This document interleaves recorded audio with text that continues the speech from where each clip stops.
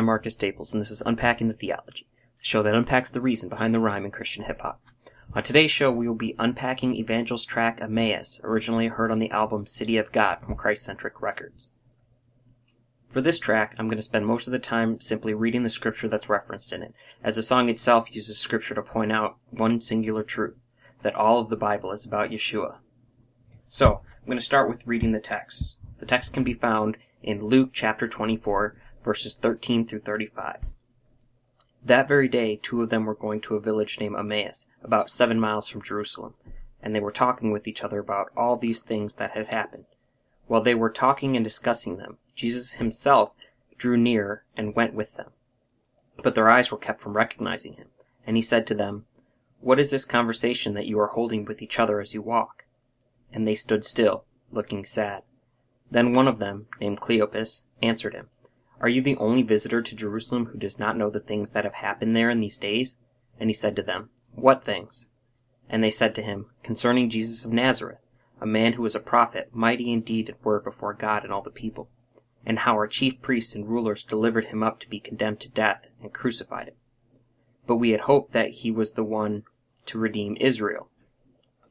Yes, and besides all this, it is now the third day since these things happened. Moreover, some women from our company amazed us.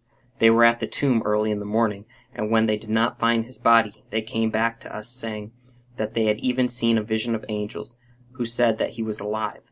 Some of those who were with us went to the tomb and found it just as the women had said, but him they did not see." And he said to them, "O foolish ones, and slow of heart to believe all that the prophets have spoken. Was it not necessary that the Christ should suffer these things and enter into his glory?"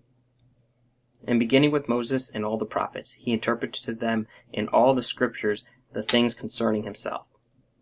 So when they drew near to the village to which they were going, he acted as if he were going farther.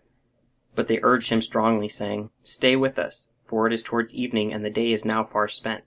So he went in to stay with them. When he was at the table with them, he took bread, blessed and broke it, and gave it to them. And their eyes were open, and they recognized him, and he vanished from their sight. They said to each other, "Did not our hearts burn within us while he talked to us on the road, while he opened to us the scriptures?" And they rose that same hour and returned to Jerusalem. And they found the 11 and those who were with them gathered together, saying, "The Lord has risen indeed, and he has appeared to Simon." And they told what had happened on the road, and how he was known to them in the breaking of the bread. Now this song is a stylized dialogue of that text that we just read. So it starts off with the disciples on the road, and they're discussing the events that had previously happened, just like in the text. And, just like in the text, Yeshua enters, and to the surprise of the disciples, inquires the topic of the conversation. After their brief recollection of events, the song continues with Yeshua giving an account of the events of the Old Testament that he fulfilled, starting with the famous words, "Eli, Eli, lama sabachthani," the opening line to Psalm 22, a messianic psalm. Evangel continues his exposition of some of the Old Testament prophecies that foretold the events of Christ's death that Yeshua may have used on the road with the two disciples. Let's start with other references from Psalm 22. Let's look at verses 16 through 18. "For dogs encompass me, a company of evildoers encircles me. They have pierced my hands and feet. I can count all my bones. They stare and gloat over me. They divide my garments among them, and for my clothing they cast lots." And also verse 24, "For he has not despised or abhorred the affliction of the afflicted. He has not hidden his face from him, but he has heard when he has cried to him." So these are events that these disciples most likely witnessed on the cross the day that Jesus died. So, as he's recalling these scriptures to them, they are finally linking the events that had taken place previously with things that they would have known from the Old Testament. Next, Evangel references Isaiah 53, which is a messianic text. However, it's kind of a long text, and I want to keep this pretty short. So, I won't be reading the full text, but I do encourage you to go and read this text on your own and see how this depicts the life, death, and resurrection of Christ. Next, we have Isaiah chapter 9, verses 6 through 7. "For us a child is born. To us a son is given. The government shall be upon his shoulders, and his name shall be called Wonderful Counselor, Mighty God, Everlasting Father, Prince of Peace.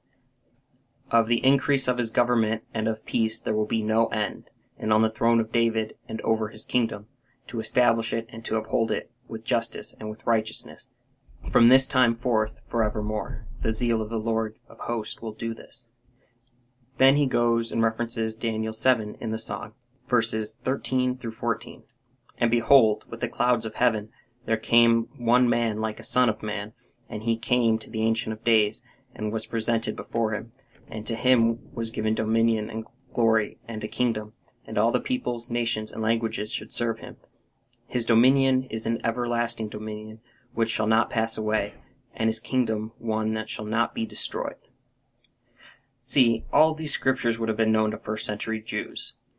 However, the scriptures linked to the events that had previously taken place, as the text states, were hidden from the disciples, so they did not see it.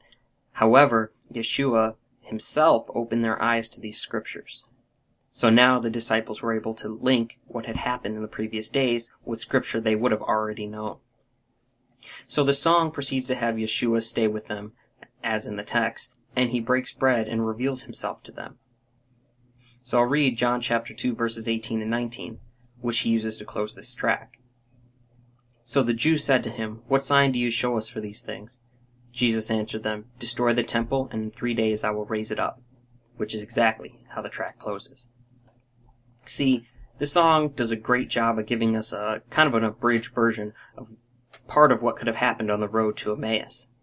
But the thing we should take away from this text the most is that the Emmaus Road experience was not about the disciples meeting Jesus, which many people nowadays seem to confuse with the message of this text. However, the point of this text is to show us one important factor, that the whole of Scripture is about one singular topic, and that's Yeshua. Now, this is a great track, and I encourage all of you to go out and buy the album. You can find a link to purchase this album on our website. That's unpackingthetheology.wordpress.com. On the site, you can also find a link to our Google Plus page. If you have any songs you would like us to unpack, please leave a comment section on either of those two places. And we hope you can join us for our next unpacking. Thank you and God bless.